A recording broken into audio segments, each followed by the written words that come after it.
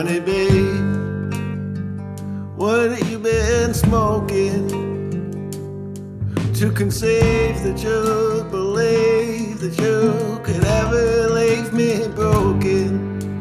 This ain't my first rodeo where the dust has left me. So this is what I've been trying to do for years, is raise people's consciousness about these pieces as artwork. And I think we're seeing more and more of that. I think, but it was years, of really struggling to get past this little old lady thing. And, it's just something on the bed that we see every day. And, this ordinary as opposed to extraordinary works of art. On this episode of Playtime from her ranch in Montana, the fine art of the quilt with Colleen's story, plus our featured indie artist, we hear from Peter Jolie. I'm W.C. Turk. You've been plotting the perfect plan. Go unscathed and leave me ruined. Honeybee, you've done me wrong. In 2016, Archaeology magazine reported the discovery of 20,000-year-old sewing needles made of bone in a cave in southern Russia along the Mongolian border. Mankind and their Neanderthal cousins had mastered sewing tens of thousands of years before. It is a simple innovation for Ice Age humans to sew pockets between furs and skins that could be stuffed with grass or leaves or bits of fabric or fur for extra warmth and insulation. Our first true evidence for quilting may be seen in a sculpture dated to 3400 BC, showing a pharaoh who appears to be wearing a quilted garment. Ostensibly, quilting entails the stitching together of layers of padding and fabric. The oldest surviving example of a quilted piece is a linen carpet found in a Mongolian cave dated between 100 BC and 200 AD. In Europe, quilting appears to have been introduced by crusaders in the 12th century in the form of a quilted garment worn under armor or as a supplement to armor, which later developed into the doublet. The doublet remained an essential part of fashionable men's clothing for 300 years until the early 1600s. Quilting was quickly recognized as an art form. The Tristan quilt was made around the middle of the 1300s in Sicily. The quilt illustrates the adulterous escapades of two young lovers modeled on the medieval Arthur Lancelot Guinevere love triangle. In colonial America, quilt making was common throughout the late 17th century and the early part of the 18th century. Only the wealthy had the available time necessary for quilt making at that time. Their quilts became decorative items that displayed the fine needlework of the maker. In the lead up to the Civil War, quilting was used as a means to raise funds for the abolitionist movement. Colleen's story's handmade quilts reflect the natural wonders of her native Montana, replete with organic floral motifs and palettes inspired by such divergent artists as Claude Monet and Mark Rothko. Her quilts appear in the film Larry McMurtry's Return to Lonesome Dove. Colleen's work has been exhibited in galleries and coffee shops throughout Montana, Illinois, California, and as far away as Prague in the Czech Republic. Colleen's story has also worked as a wardrobe assistant on films and for photographer David Yarrow. Colleen's website is lifeasquilt.com. How did I do? Did I leave anything out? Well, Bill, I don't know if we have anything else to talk about. You just covered it all. Well, it's been wonderful speaking with you, and I hope you have. No, we've got a lot to talk about. Not the least of which is getting into your quilts and your artwork. We were speaking before the introduction about a mutual friend, David Yarrow. We know each other you and I know each other from our mutual friend, set decorator for Public Enemies, The Horse Whisperer with Robert Redford, and Empire, Caroline Prezan. But it seems that all roads would lead to David Yarrow. Well, yeah, David comes to Montana to do a lot of photo shoots. Yeah. And my family, my husband modeled for him in Virginia City with the wild animal stuff that he does. He's I done. would know. I would know done your 2 photo husband's face. shoots Then I'm sure. there I'm where sure. my husband was featured. Yeah, the iconic picture of him is in an old railroad car, and there's a cougar right next to him. It's my husband, and the cougar is right next to him. It's pretty iconic. It's I've seen that. I know he used it in, and it's they're billboard size. I have not seen the actual photos in real life. I mean, we're there on the set, we're watching them be made, but to actually, I mean, the size, as I understand, they're like 20 by 40 or something crazy, They're like billboard huge. size. Yeah, I Yeah. haven't seen any wallet size or 8x10s. Everything Yeah. that he does is large and exemplary. Yeah, and then so that was kind of where we started, and then last month we did, or I guess it was February, we did one up at a place called the Crazy Mountain Ranch in Montana. And if you know David's stuff, he likes to have a big scene, very very Yes. large, and it's so we had this old western town, and they set it up in the street. I mean, we're talking horses, we're talking wagons, and 60 extras. So we had 3 people on wardrobe. My friend Allison, who brought all the costumes. I mean, she runs a old timey photo shop Oh place. Those man. places where you go Yeah. in and you dress up in old fashioned clothes, and so she has that shop. So she brought all her period stuff, 1880s, 1890s kind of, and we dressed 60 extras. The first night was VIPs. So these would be people that had bought Yarrow's work, and we all stayed at this amazing ranch. I mean, it's all done like an old timey ranch, but it is, all the accommodations are there. Yeah. Yeah. I mean, top notch. We were 3 meals a day and being served out of the big copper, warming trays, and linen tablecloths. I mean, it was just classy all the way. So the first night was VIP night, and gallery, a gal that runs a gallery that sells his stuff, people that purchased his things, they were there, and it was just. And then the next day, all the extras came. We had 60 extras, and it was just a ball. And I was there, of course, helping with costuming, or there were some repairs that had to be done. I was stitching things up. I got to work with my daughter, Fiona, and my friend Allison. And I thought we made a really good team. And it's nice to have, people that you can work with, and it just goes, and it's just so fun too. I mean, it's work, but it's fun. Yeah. He has such an affinity for the Old West. I know of the pieces that you're talking about. I'm a very, very big fan of his work, and awed by his work and his power. I was at a dinner with him where he dressed down the ambassador for South Africa for their treatment of wild elephants, and that he would not go back to South Africa until they addressed some of the abuses of what was happening to big game in South Africa.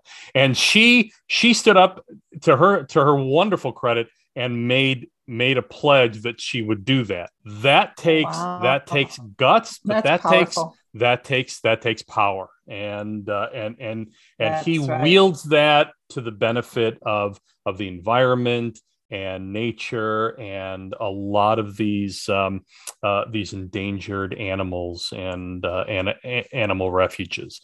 It's stunning. That same meeting, by the way, he was auctioning off, or he was soliciting for 3 original prints, $10,000 a piece. My co-host Carrie Kendall at the time kept nudging me because 2 hands went up right away. There wasn't a third hand to go up. All of the proceeds were going towards a wildlife fund, and in that minute or so before that third hand went up, I was doing the calculus in my head of, can I do this and then sell it before I have to explain it to my wife. So what happened? Did But you get it? I didn't. No. No.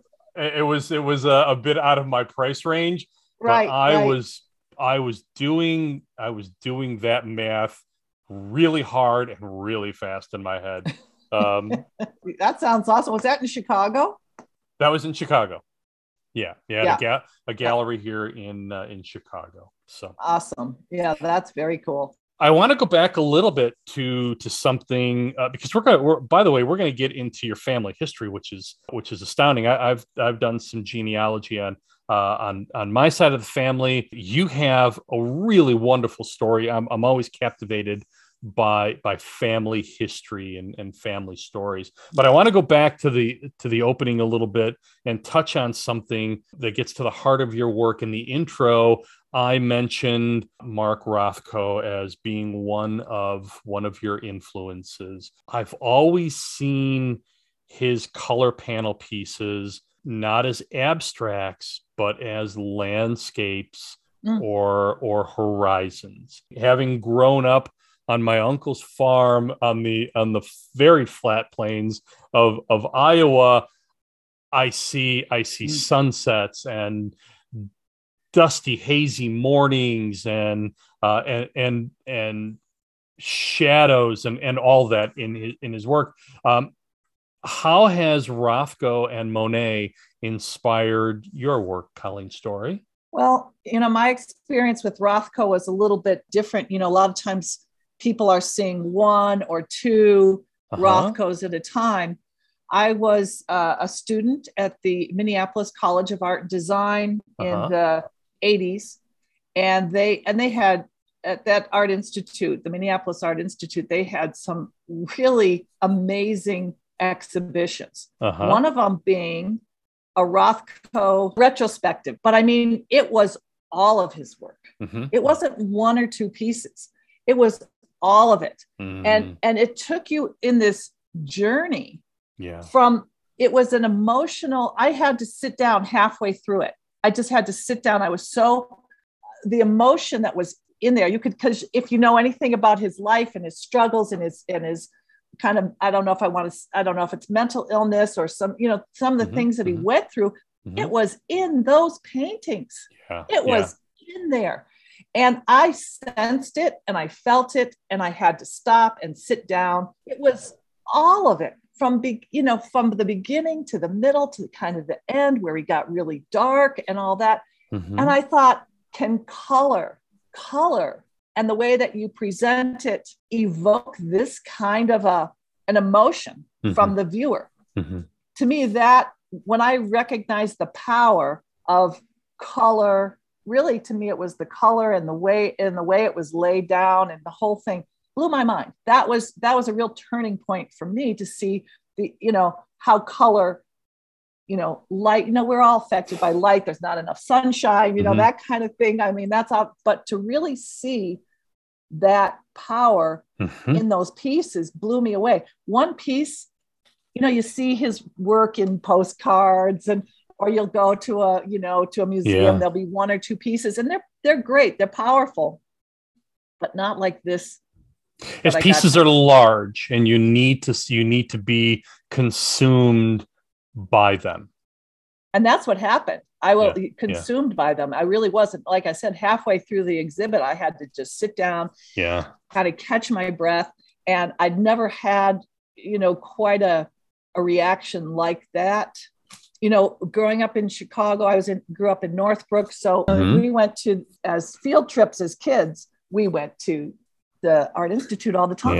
Yeah. And again, talk about a collection of art that's just, what an amazing place to be able to go and visit and look at. And then there was the Monets, and maybe the ones I'm talking about, the haystacks. Yes. Yeah, I know. There's three of them. And again, the way they're presented, they show that light study. Yeah. And, that idea of the light study, that same image. And then it's, so that's the other place where I started to see, this play of light and dark and how all that affects my art and how I design things, I guess. So how does that come together in a quilt? And what sort of control do you have over the design of individual panels? I have total control. I have total control over how I put it together, how it's pieced together. I even, even in the past have dyed my own fabrics to get the colors that I wanted. But I don't really have to do that anymore because on the market right now, there are just so many amazing, from hemp. I'm using hemp. People will bring me, I have silk from China that my cousin brought me. And Carrie sends me stuff, all her samples. She sent me, I don't know, it must have been 50 pounds of stuff from her set decorating. And again, this is also this next kind of a trend of upcycling. So, these things are things that she probably would have thrown in the landfill, and I'm taking them and I'm incorporating them into what I do. So there's no lack of raw materials to work with. And I love that. You incorporate a lot of organic influences in your work as well. These floral patterns and flowers. Are those made for you? Are those found? Are those most of those are commercial. So my mom and aunt started the first quilt store in Montana. Wow. In 1976. And that's when there was this whole quilting revival going on. And, and I think that my mom had the t-shirt that says, "We'll work for fabric." Right. So when she died about, I guess it's been 10 years ago, we're going through all her stuff. And my brother's pulling down these boxes out of the attic, box after box of fabric. And he was pissed. He's like, "Is this how Mom spent her money?" And I mean, he was just. And you said, "Yes, she did." She did. 1,500 pounds, Bill. 1,500 pounds. Wow. That's a lot of fabric. But in those days, in the early days, the fabric was still being manufactured in the United States. They were still growing cotton. They were still milling it. They were still printing it. So the quality is just. Really, the colors are still very vibrant. The quality of the fabric is, so I use a lot of that. And don't get me wrong, I sold a lot of it. With 1,500 pounds is a lot. We had 2 big estate sales. We sold it by the pound. And, so then I could get my brothers off my back. And you have to sell it to make room. Yeah. So I use a lot of that, which makes my stuff. I mean, there's no way anybody could ever copy what I'm doing. I mean, that's why each piece is so unique, because I am just taking from, the vintage stuff. I'm taking it from the things that people give me. And so, the florals, it's like, I'm not even looking so much at florals. If you see what's on the wall, I know we don't have the visual with this conversation, but really it's that contrast of light and dark. If you don't really have that strong contrast, the design itself will not show. So you need that contrast. So I really work with lights and darks. I don't think, florals, plaids. I don't really think so much in terms that definitely adds texture. So the prints and the plaids and the different designs within the fabrics add that textural element. At least visual texture. And am I reading too much of it, or assuming too much? My cat is trying to get my attention here, and then the dog comes up.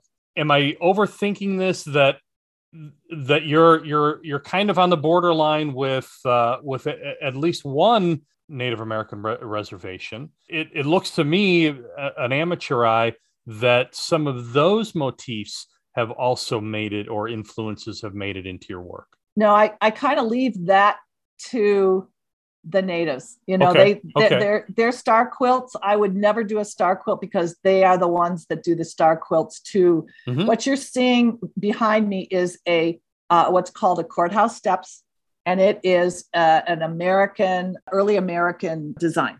And that's what I think is so cool, because these designs really have an abstract feel to them. They have a very modern appeal. Yeah. Because of the shapes and the designs. And this piece that I'm working on here, like I said, I think the first time we saw this pattern was probably right after the Civil War, so I love the old designs and breathing new life into them, because I think they're classic designs, and they're beautiful and they're fun to sew. They kind of live in two worlds, that abstraction, which we assume, rightly or wrongly, is more about the modern, but then they have that they still live in that traditional sense. Well, it's interesting because I think this idea, I do think that this abstract notion, and when you look at the Amish quilts, they have something that's simply called bars. It's just these big color bars. And what that represents is the rows in their planting, so it actually represents something, just like the piece on the wall is called Courthouse Steps. And you can see it has an architectural aspect to it. Yeah. It was made for when a woman got married to represent the courthouse that she would be married under, you know what I mean? Like a legal, so it represented something in an abstract form. So I do think there's that abstract aspect to it. If that's the right word that I'm looking for, abstract or representational. I'm not quite sure, so that's the other part about it. And the log cabin, which is another pattern that I do all the time. It starts with a little red center that represents the hearth of the home. And then the strips that are sewn around it represent the logs, and so that's what this life sewn into the quilt is all about for me, is there's more to it than just pretty colors. I mean, I do a great job with color and design, but there's also a little more meat to it, I guess. Yeah. No, and that's fair, because I think maybe a lot of us come to quilting from an emotional sense. We have one in a closet from my grandparents, made during the Depression. Nice. But there's that emotional connection. There's that sort of remembrance of a time or an era gone by, I guess. And that is a really good point. And that's another aspect of what I do, is that early on I was making these baby quilts, and and people that didn't even have babies were like freaking out about it. And they're like, oh my God, this reminds me of my quilt when I was a baby. And I was selling it to all these, because it evokes a memory.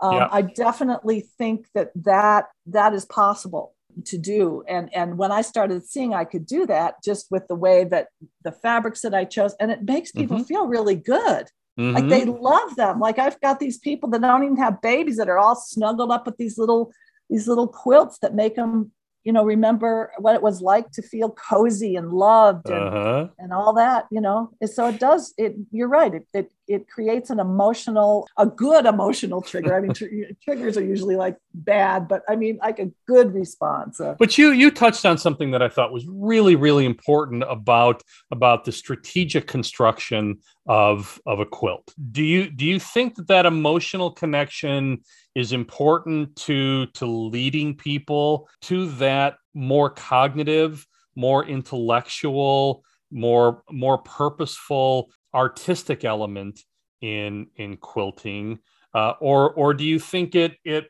robs the artist of that of the respect, I suppose, of that the deliberation?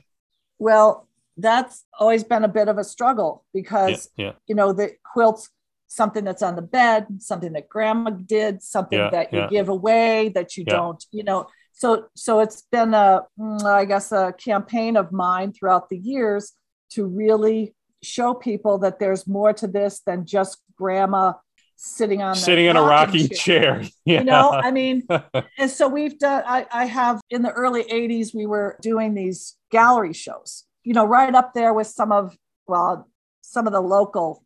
I'm in Livingston, Montana. We have a lot of art, and we were in some of the main galleries, these women and I, and, having those price tags on them so they understand the time, the materials, what it takes. And there was, there were people, there were even other women that quilted that would go up to them and say, oh my gosh, I can't believe she's asking this price for this. Can you believe she put these colors together? Like there were like even other women and other quilters being critical. They weren't helping the cause at all. So this is what I've been trying to do for years, is raise people's consciousness about these pieces as artwork. And I think we're seeing more and more of that. I think, but it was years, of really struggling to get past this little old lady thing. And, it's just something on the bed that we see every day. And, this ordinary as opposed to extraordinary works of art. Pricing pieces, because I've seen quilts online for $49, but then yours sell for between anywhere from $2,000 to about $3,500, I think. But I did count the panels in a number of them. There was one that had 340 panels, and that's all sewn by hand. Am I correct? No, I sew them. I piece them on the sewing machine, but they're still like the one that you're seeing.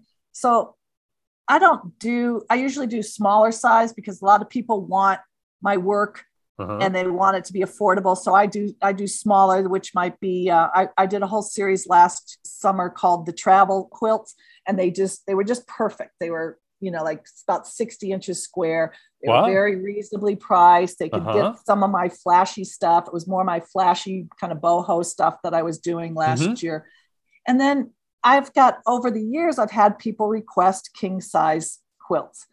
And Bill, they are they are tough to build because so I'm going to build this king size quilt, but it's, I've got my figures written down here. I mean, I'm going to have to do like 100 of those blocks, each block. And it's like, I don't think about it like that. I think about it. Okay, I'm going to do 20 this week.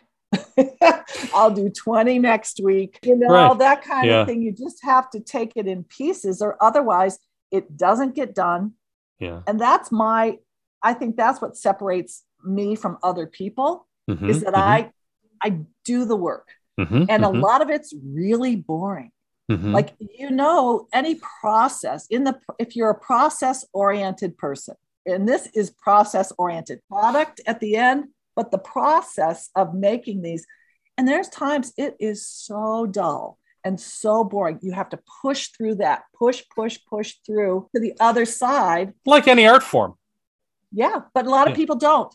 They get bored, they get tired, they get, I don't want to do this. I'm going to start something new. And I really think that in so many cases, in so many different modalities that people work in, getting through the tedium of the process, because it's not all in the beginning, it's all like, picking out colors and, what design am I going to do, and sketching things out, and that, that initial stage. And then it's like, oh my gosh, now I got to cut it out. I have to sew it, So I think that's really key to any art process. Really, there is a point at which you get where it's not all that exciting. I write books, screenplays and plays, but books in particular, because it takes so much time to write them. It's usually at the 100-page mark that I feel that I'm getting over the hump. So it doesn't say anything about editing, but that's a whole separate story. But if I can get to 100 pages, I know I can finish that book.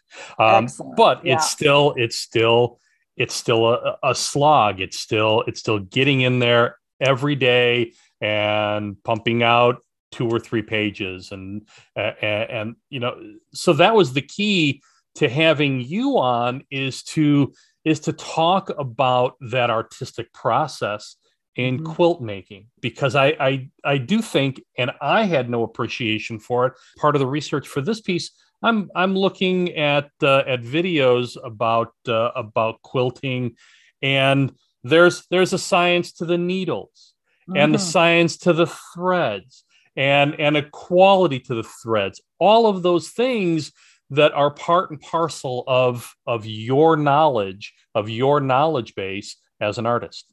Yeah. Oh, yeah. I mean, you have to. I mean, just as a painter is going to pick the right, brushes and the right paint and the right canvas. I mean, it's Yeah. all that's all part of it, and it's all part of the learning process. I mean, Yeah. and Yeah. my daughter works with me now, and I'm able to pass on some information and say, you want to use this thread for this Uh-huh. purpose, and so a little. I know Carrie talks a lot about mentoring, but it's passing on skills to the next generation. That's part of it too. But yeah, Yeah. no, there's a lot to equipment. The sewing machines. I mean, I've got 4 sewing machines. Hmm. One's an old Singer from like a 1920s Wow. Singer, and I love that. It's just like really sort of zen. It's quiet. It just runs. There's nothing. I can put a little oil in it. There's no computer, but the rest of the machines are, computerized. You can't really fool around with them. You can't change the settings, that Yeah. kind of thing. So I just, depending on the mood and what I'm sewing, I'll switch to the different machines. Yeah. Yeah. Some of the processes I do, like putting on the binding at the end, I like to do by hand. Oh, nice. So there's things that I've learned over the years, the skills of what to get these, and I really want to get stuff done, because partly I have to make money. I mean, I do have to sell my pieces. Yeah. So that is, you have to take that into consideration. What am I doing? Marketing. I do a lot of social media marketing. I have a newsletter. I have collectors, people that collect my stuff that are actually waiting for the next piece, which is fabulous, right? I mean, one of my collectors is actually up in Crystal Lake. One of my good friends loves my stuff. And every time she says, "Oh, do I have to get that one now?" And I'm Oh, like, "Yeah, wonderful. That's wonderful. yeah. So that's definitely, so I'm thinking also as I'm sewing Uh-huh. about, and if you've seen my pictures, I do everything outdoors. I Yes. like to hang them with the mountains behind. I just hauled a log bed out in the middle of the field. I saw that. That was so. So I got to do something with that. We'll set that up as a bed and do some more pictures with that. But for me, that is kind of the finale. That's Yeah. what I look forward to as I'm Yeah. sewing in this, that space that we talked about that gets tedious. Yeah, I'm Hmm. thinking about, okay, how am I going to present this? Where am I going to put it? Is it going to look best in morning light? Will it look best in evening light? Where do I want it? So I think about it like that, how I'm going to put it together into a photo shoot. And we do a lot of that. We Yeah. around here with my daughter, loves to do fashion, and she does some fashion shoot stuff. And Wow. yeah, so that's kind of how I work. Kind of a And busy again, workshop the there. marketing. Yeah. Indeed. Yeah. Yeah. My husband, there's a day both Fiona and I were here sewing, and we're just going at it. He comes down, he goes, "This is like the little sweatshop on the prairie." You said We do. you said earlier that you sketch these out beforehand. How detailed are those sketches? How? And it's mostly math. How many squares do I need to make to have it Okay. be this big? So where does you've got you still got I'm guessing a pretty large portion of the 1,500 pounds that your mom left you. So where does the composition aspect of it kick in? Well, I have a design wall. It's kind of like when we were kids, you had those felt boards. Yeah. So it's a big felt piece on my wall, and I put the pieces up there and design on the wall, basically. Oh, brilliant. Oh, that's wonderful. Yeah. So a lot of times I'm like a designing storyboard for movie people, and yeah, you're just sort of moving things around as they work.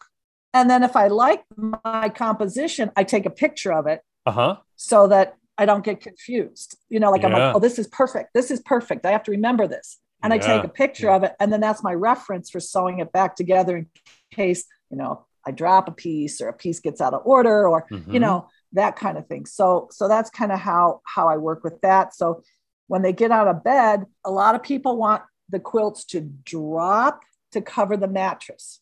Yeah. I create them to sit on the top of the bed. I call them toppers because that's how I design them on the wall for the whole pattern to be seen. Now, like this king size one that I'm working on, that will be large enough to drop over the sides of a king size, just because I had at least 6 people in the last 10 years. That's how long I've been putting off making a king size bed. Ask me about it. Yeah. But it's a little daunting, really. It's really big. It's a lot of material to handle and move around, and again, staying interested. Yeah. How long do you think it takes you to complete an average piece, or is that even a proper question? When I do paintings, I just signed a painting that took me a year and a half to finally finish. Just adding little bits and pieces here. It just wasn't finished there. It wasn't fully realized, and then so it took me that long. There are other paintings I can blast out in a day or a couple of days or a week or a month. Is that how you work with quilts? Well, it just kind of depends, Bill. I mean, it's kind of like, like if you're having a really enjoyable meal and you're eating it and you're enjoying it and you want to savor it, there's some of that, that with it. I'm really enjoying it. But as I said earlier, I do this as an income to pay my bills. So there is a certain, I can't self-imposed deadline. Yeah, I can't get too luxurious about it. I just have to keep going and going. And so for instance, here's a good example. We, where I live is on the Yellowstone River, and across the river, they have built a film set, an old-timey, old-fashioned Western film set. It is absolutely amazing. It's called Caroline and I have talked about that the 1,000 Yellowstone times. Film Ranch. So they're doing all these old-timey Westerns. Yeah. I mean, they're just booked one after another after another. Wow. There was one called Terror on the Prairie, and they're all like that. They're all like terror and all this stuff. And so they wanted a quilt for one of their scenes. And I put some sketches together. I talked to the art department. He's like, I need this in a week. And it was a good size one. It was, and basically, I mean, I did it. So I knew, and which was exciting. No sleep. That under that, no sleep. and my daughter was working in the wardrobe department. And so we were dyeing fabric. We had buckets, of dye in here. Yeah. Putting together stuff. It was awesome. It was so exciting. So it didn't matter that I was up all night doing this stuff, but I got it done. I mean, from beginning to end, and in that deadline, which was I think I had, by the time we actually came to the deal and came to an agreement of price and size and colors, probably 5 days. Okay. 5 days. You showed in Prague. Yeah. Did you go to Prague in order to show? And I kicked myself. That would have been like, that was just like, I don't know what, the kids were little. Yeah. And the opportunity came up. My brother-in-law is a photographer from Prague, and he was doing a show and he wanted my quilts to complement his photography. And he already had purchased 2 or 3 from me. So he already had those pieces with him in Prague. And then I made a couple just specifically for that show. Wow. So yeah, I do really regret not going, because that would have been like a great opportunity. And I spent a lot of time in Prague back in the 90s. Nice. And just loved the city. And so when I saw that, and I extrapolated your work over my memory of the old town and the skyline, and there just seemed a magical sort of synergy. Yeah, I mean, that's what I hear. And my brother-in-law lived there under when the Russians were, Yeah. So I mean, he comes with a real interesting perspective, and it's always fun, to hear his perspective. He's a chemist and like a doctor kind of guy, and I mean, he's high end, and one of these days I'll get there, but that wasn't, I should have. I kicked myself, but my kids were little, and I thought, oh, it's a big consideration. What if something happens to me? Like that kind of stuff. I Yeah. was worried about my own health. When did the quilting bug capture you? When did you decide this is what you wanted to do as an artist? Well, I was in art school Uh-huh. and printmaking, and I loved it. I loved it, because everything about it so tactile. I was working with the lithostones, like the old processes of grinding the lithostones. I loved it. You were working with cotton, paper, embossing, all that cool stuff. And I was just getting towards the end of my degree, and I was like, well, I'm not going to set up a print studio. I mean, I just didn't have the space to do that. Yeah. And my mom was doing the quilt store. Right. And I started like checking it out, and I'm like, isn't this for old ladies? And she's like, no. Let me show you what, because people were doing really artsy stuff as part of the quilt revival that was going on. So I started studying with there's an artist quilt artist by the name of Michael James. I studied with him. I studied some dyeing techniques with a gal named Newberry. And they were all coming to Montana.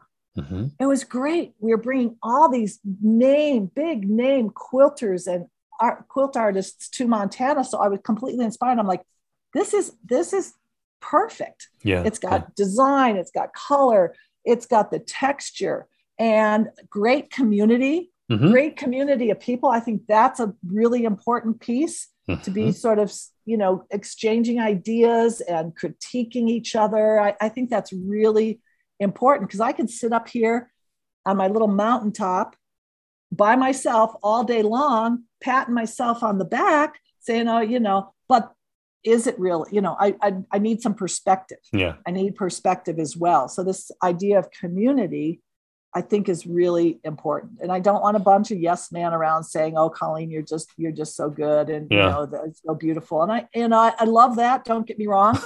But, we need that, don't we, Bill? We do need to be told. Send a little bit more my way.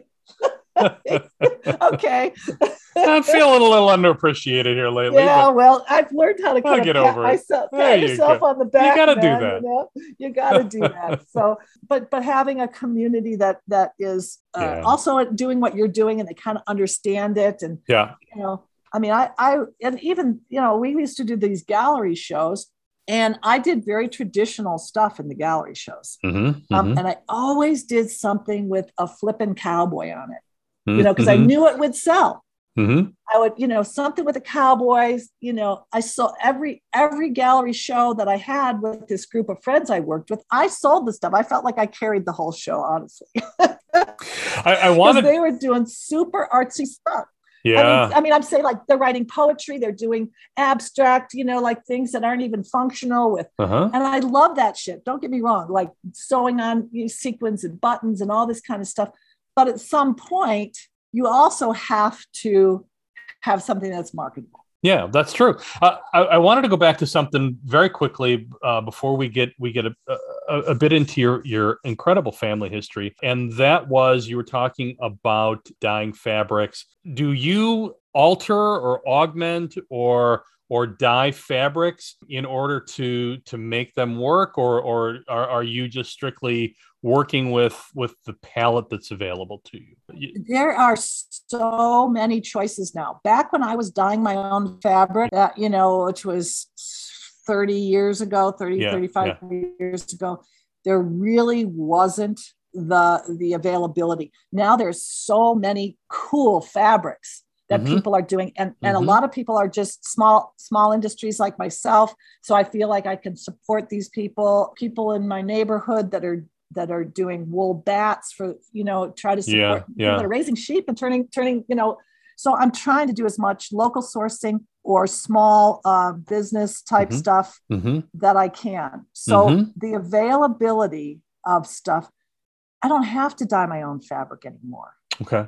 There was a time when to get what I wanted, I had to do it myself. Yeah. And I'm really sort of over that. I mean, that's actually kind of summarizes what it's like to live in Montana. Not so much anymore, but when I first moved here, everything was reinventing the wheel.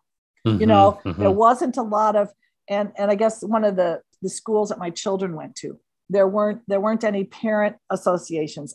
I did that. There wasn't any fundraising platforms. I got into that. There wasn't a gifted program. I got in, I did. So all these things and that's, I know, off the subject a little bit, but what I'm trying to say is so much of what I used to do, I did have to create everything, including the fabric. Yeah. But now there's so many beautiful patterns and people that are producing fabrics that I want to support. It's great.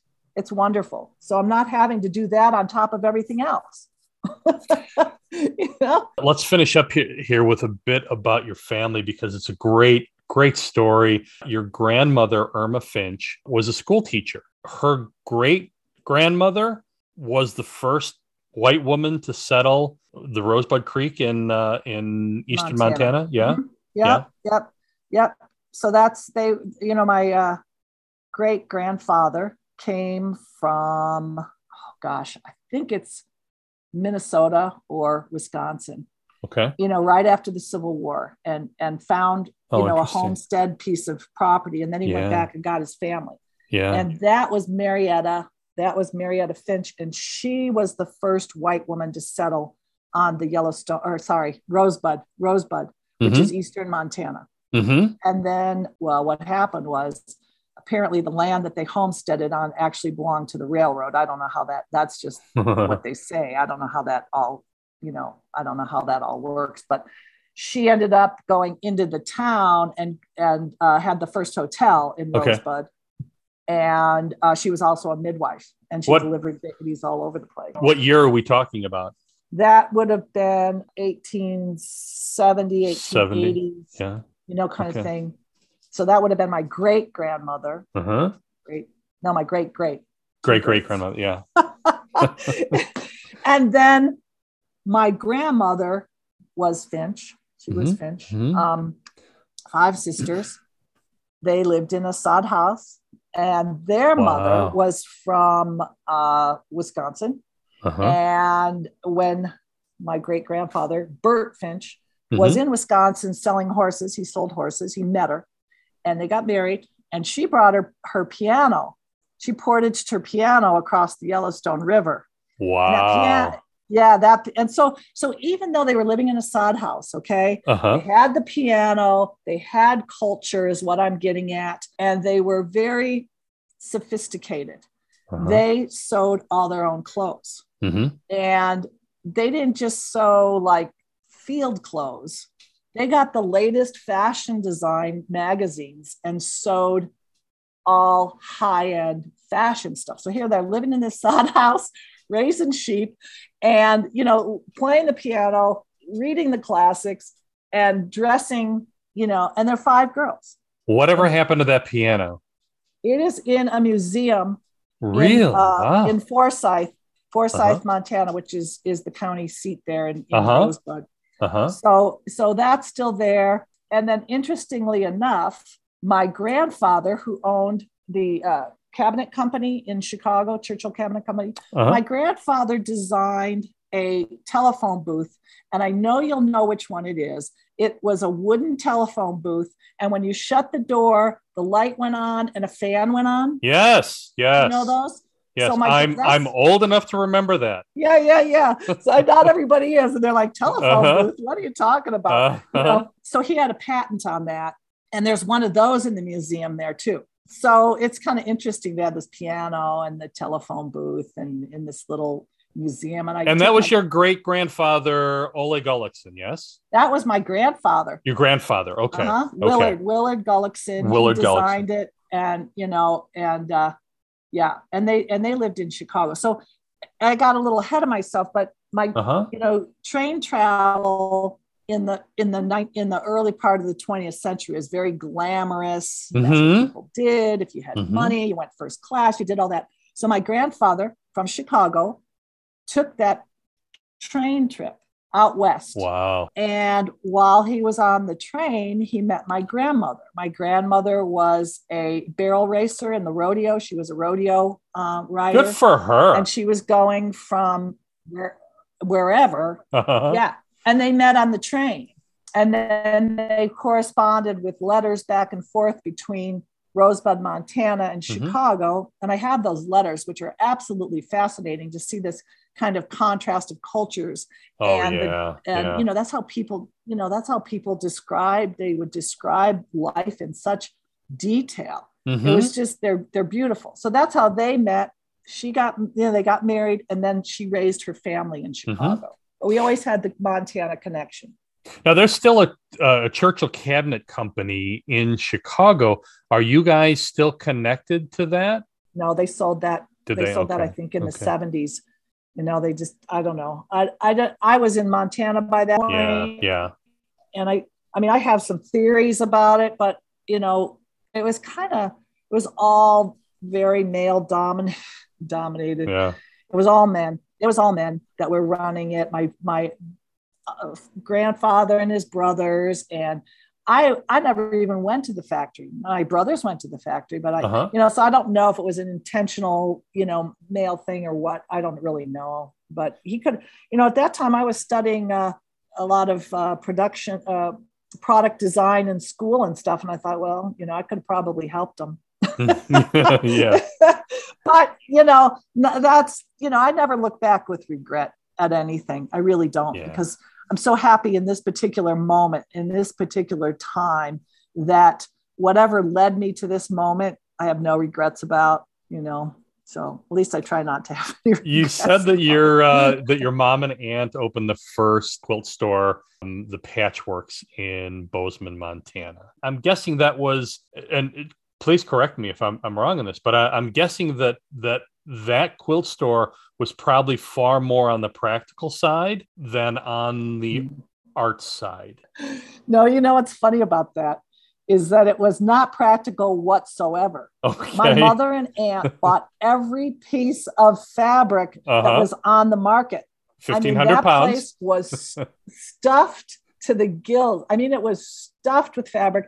Okay. They weren't particularly organized as far as business people go. So going in there, into that shop, was kind of like going into somebody's like attic or something, like you'd have to look for stuff. Like somebody wants a spool of thread. It would be like, oh, I know we've got thread around here somewhere, but people liked that. They liked that vibe. It made me crazy, but that was the vibe that they had going, a lot really free with their information and teaching. And it was just and like I said, they bought, there was, I don't know that it was practical, but at the time it was the only quilt shop, and we were selling stuff. I don't know if you're familiar with rendezvous. Rendezvous are when people get together, timey reenactments. And we had these guys, like we had the guys coming in like brain tanned leather and all smoky and stuff, coming in for authentic calicos to recreate for the rendezvous and that kind of. So we had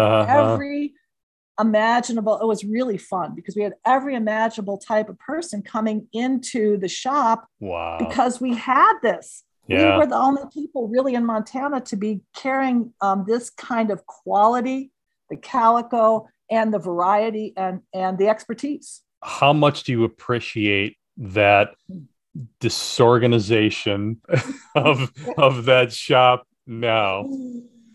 Oh, I don't know. It still drives me crazy because I have a retail background, and I feel if somebody comes in for something and they've got money in their hand, you need to be able to give them what they're looking for. You don't want and a half looking for what they want. So that, to this day, my sense of how to conduct business should be a little more easy. It should be easy. That's, I guess, why we have Venmo and PayPal. Is the shop still open? The Patchwork still open? Well, it's been sold to different people over the years. So there's kind of, different, I guess, offshoots of it, or a lineage. There's a certain lineage. So there's the essence of it, I guess. Yeah. That's actually how Bozeman is right now. Uh-huh. There's an essence of many places that existed early on. So yeah, I recognize that old building. It's now a Subway sandwich shop. Right. Well, my mom's shop, the Patchworks, is like a noodle shop.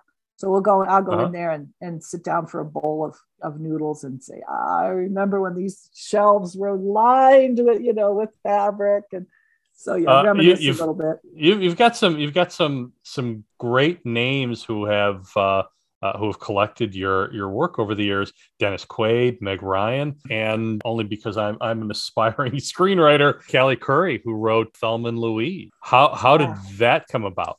That's the gallery show. Those are the gallery shows. Yeah. At least Callie and then Dennis and Meg, they lived here in like the 80s. Okay. They lived in Montana, and they came into the quilt shop that I was working at, and I had my quilts on display, and they just said, yeah, we want, boom, boom, boom. They just pointed to them, and that's cool. Yeah. And then over the years they would come back, and because Meg collected.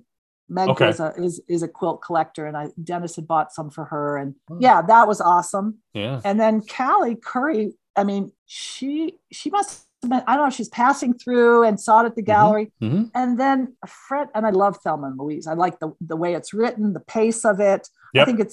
I always thought it was a really good movie. And then a friend of mine was cleaning out his garage, and I was over there, and he's like, oh, here's a script for Thelma and Louise. I'm like, are you kidding me? I want it. Can I have it? Yeah.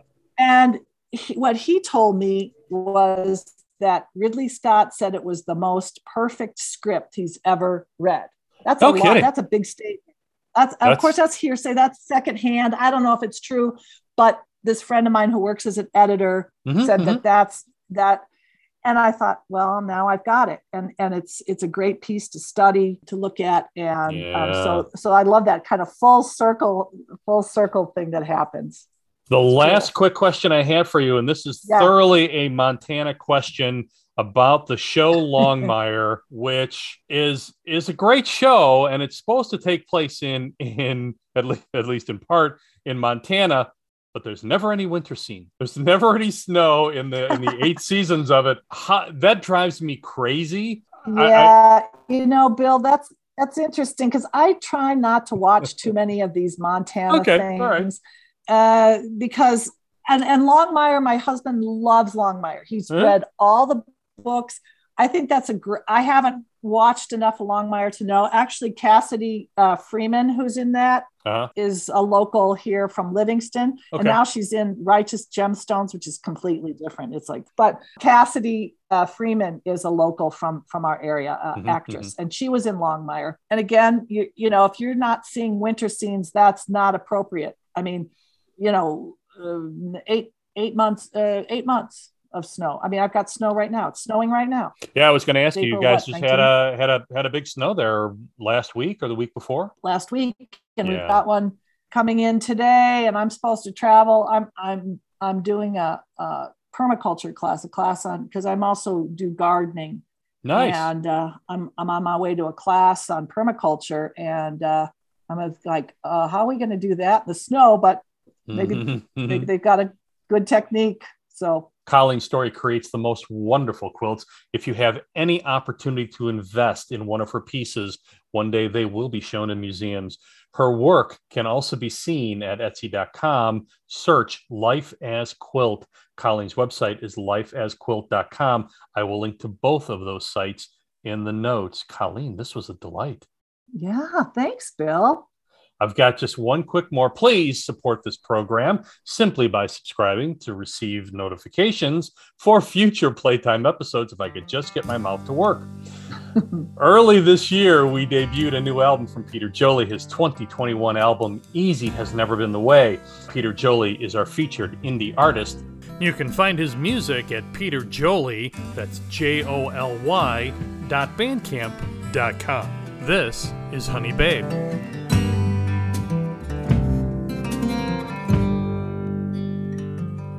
Honey babe, what have you been smoking?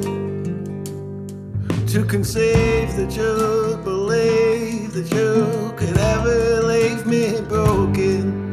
But this ain't my first rodeo where the dust has left me choking. And I've been thrown 3 times far before. Honey babe, what have you been drinking to conceive that you'd believe that you could ever leave me sinking? Well, I've sailed around the world a time or two, and I've done some thinking, and I've never failed to make it back to shore. Honey babe, what have you been doing? You've been plotting the perfect plan, go unscathed, but leave me ruined. Honey babe, you've done me wrong, and you left me with a broken heart that I don't break for long. Honey babe, it seems you've been crying. I'd pay money to see you beg, to take you back, and that's not lying. Just to have the chance to tell you that I'm not selling what you're buying, and I'm never going down your road again.